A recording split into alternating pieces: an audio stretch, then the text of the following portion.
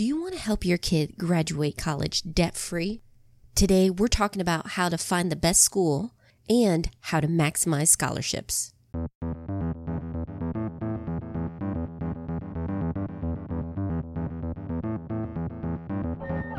Welcome to the Couple Money Podcast, the show where we share stories and advice on building up your marriage and wealth together. I'm Elle Martinez. Support for this podcast comes from Jumpstart Your Marriage and Your Money Masterclass. This course is designed to help you two get on the same page with money, dump your debt faster, and get you on the path to financial freedom. Sign up for the class today and get lifetime access. Just head over to couplemoney.com/jumpstart. College is expensive. I don't think that's news to you. But did you know that graduates in the class of 2017 are on average carrying student loan debt of just over $39,000? And that the student loan delinquency rate is over 11%? If you're a parent, you're probably worried about how that's going to affect your child's options and financial future. With those stats, you need to hunt down as many scholarships as you can. That's why I'm grateful Pam Andrews is here on the show. She's not only the college admissions coach and scholarship strategist behind the Scholarship Shark, she's a mom. A mom who managed to help her son snag $700,000 in scholarships. Yeah, $700,000. In this episode, we're going to go into how you can work together as a team. We'll discuss the strategy of getting scholarships. It's not as easy as filling out those online forms, and then out-of-the-box ways to make college more affordable. Hope you enjoy.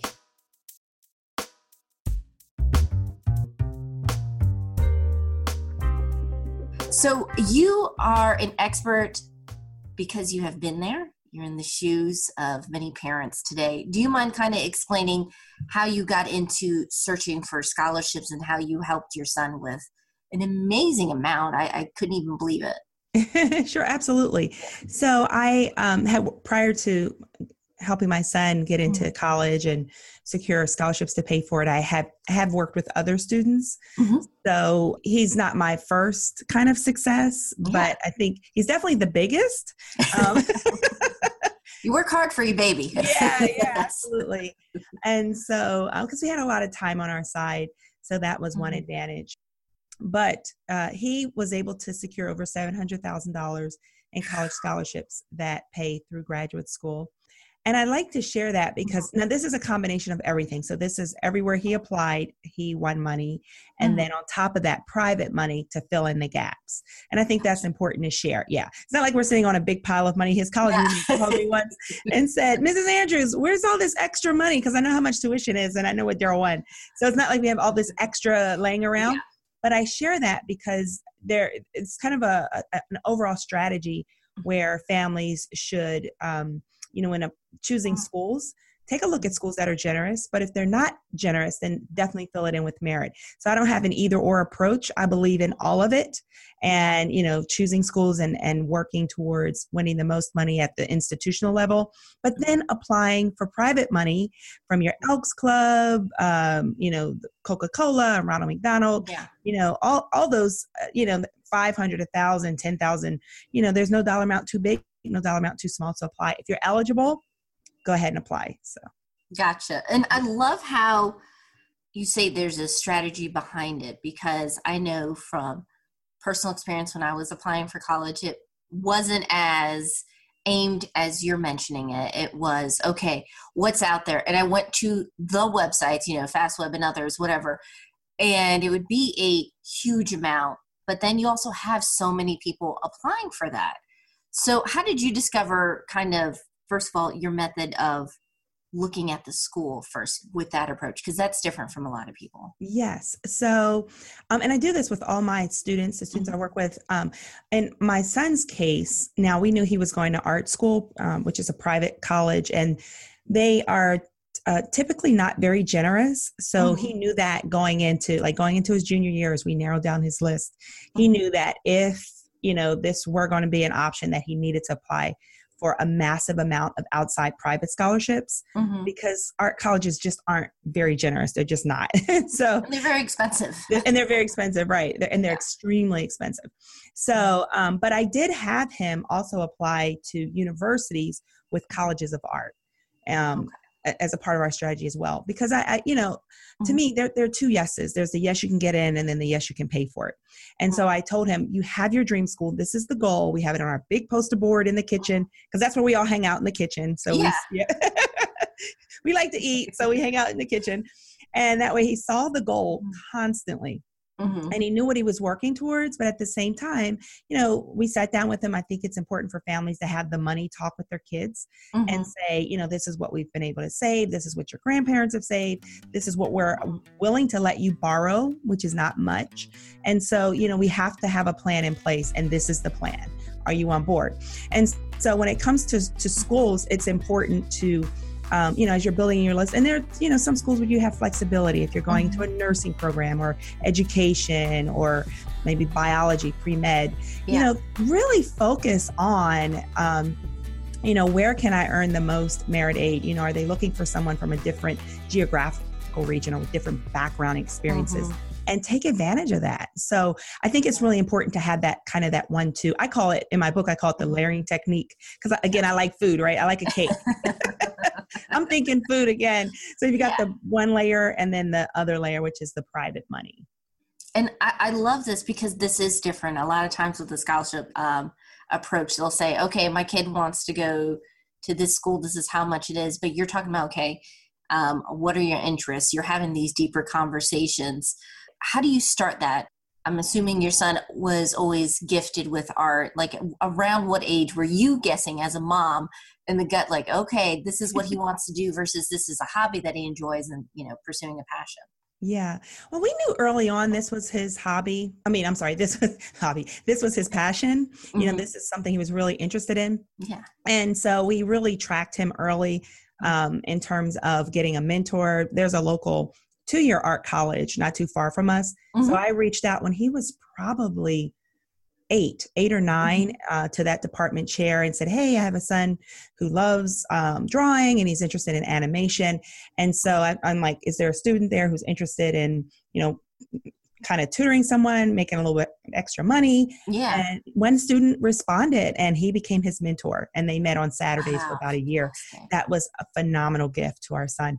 So we always exposed him to art and to animation and to illustration and to, just all kinds of art related activities, and even using his gifts to serve, tutoring through art and all that wonderful stuff. So we knew early on, I think you kind of know as parents where your kids are, kind of their natural bents and giftings. I have a 7-year-old now. My youngest is 7. So at this point, we don't know what she wants. She likes to talk, and my husband's like, she's going to be a lawyer, but she can definitely, she can argue you down. She gets away with way too much. But I think a lot of times our kids give clues, and it's up to us to act on those clues as parents and not be afraid. My background's STEM, it's engineering. Yeah. And I came out, I had an offer the first semester of my last year of school. So all I had to do was finish. And that felt very secure. And my mom's a retired teacher, so that was very secure. She retired from education.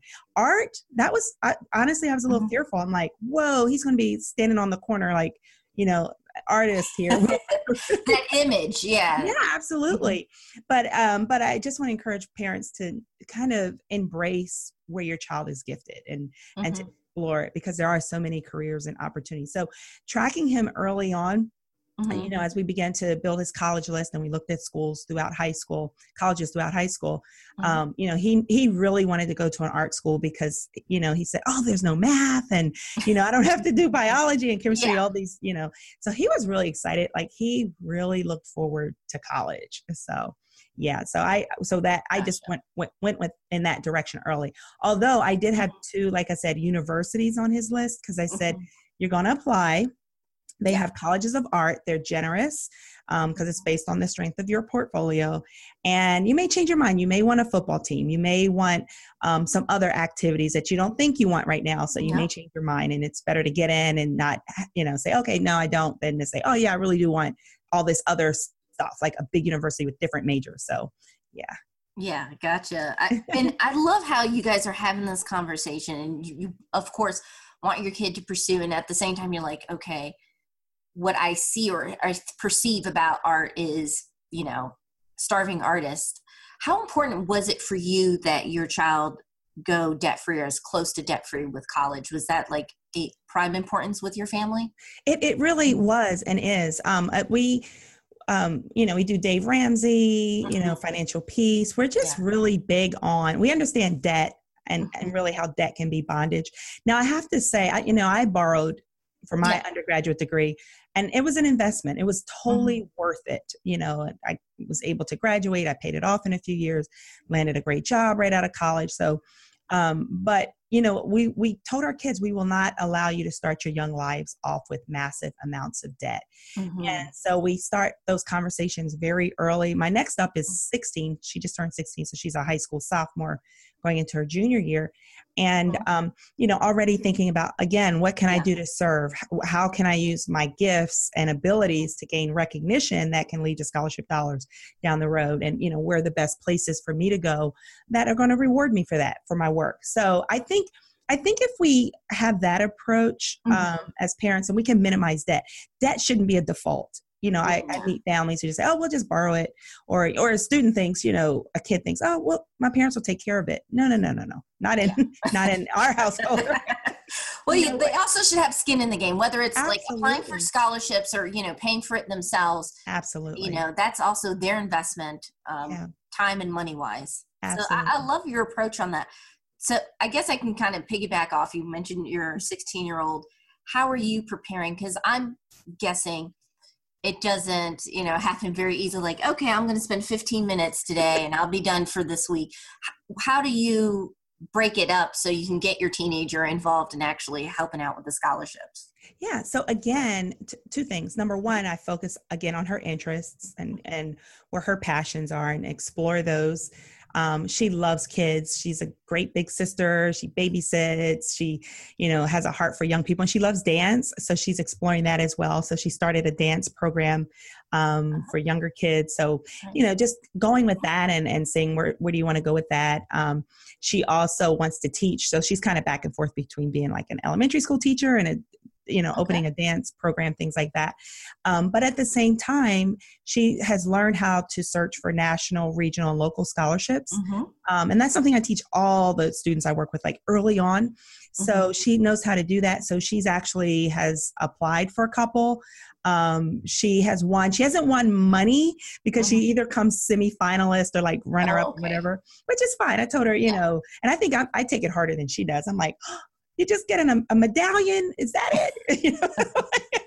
And her certificate, but it's a resume builder. It's a great boost of confidence. And she's gotten she's big on Instagram. So she's gotten a couple of other award committee members who have messaged her and said, hey, we saw you won this one.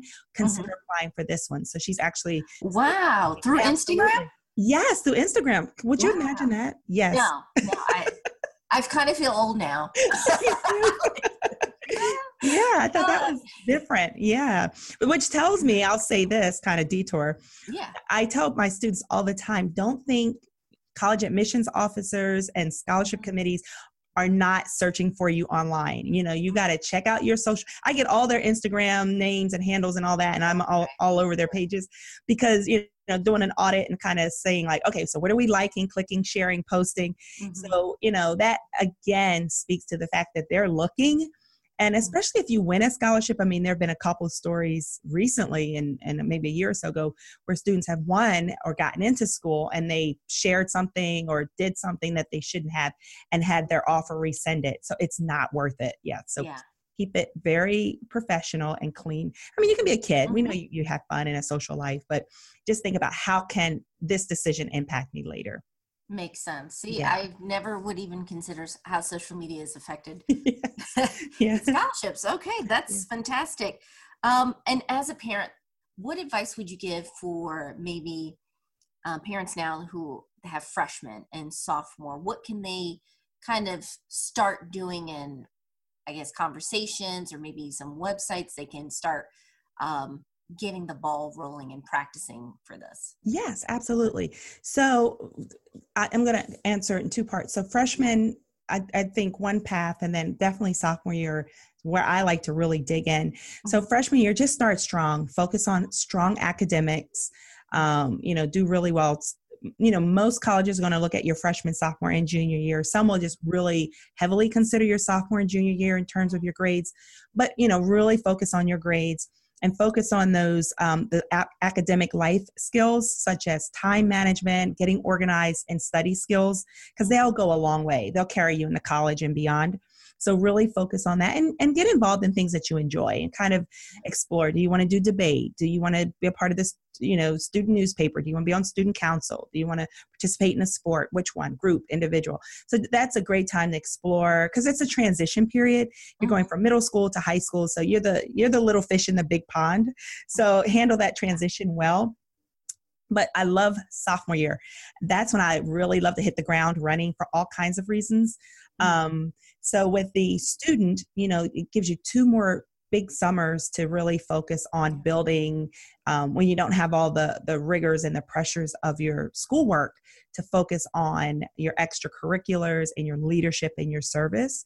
So that's when you really need to think even deeper in terms of academics, but also testing. So if a family is able to take either the pre-ACT or the PSAT, go ahead and do that in the fall of the sophomore year. So, you're getting them thinking, they're getting on a college-bound track. And so you're thinking, what are some of the things that we need to do to steps? But at the same time, balance it out with some fun family things.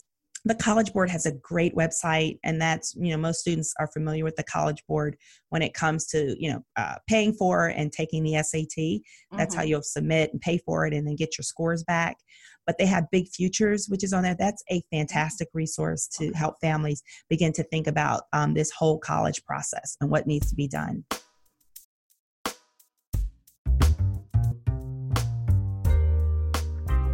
Special thanks to Pam for coming on the show.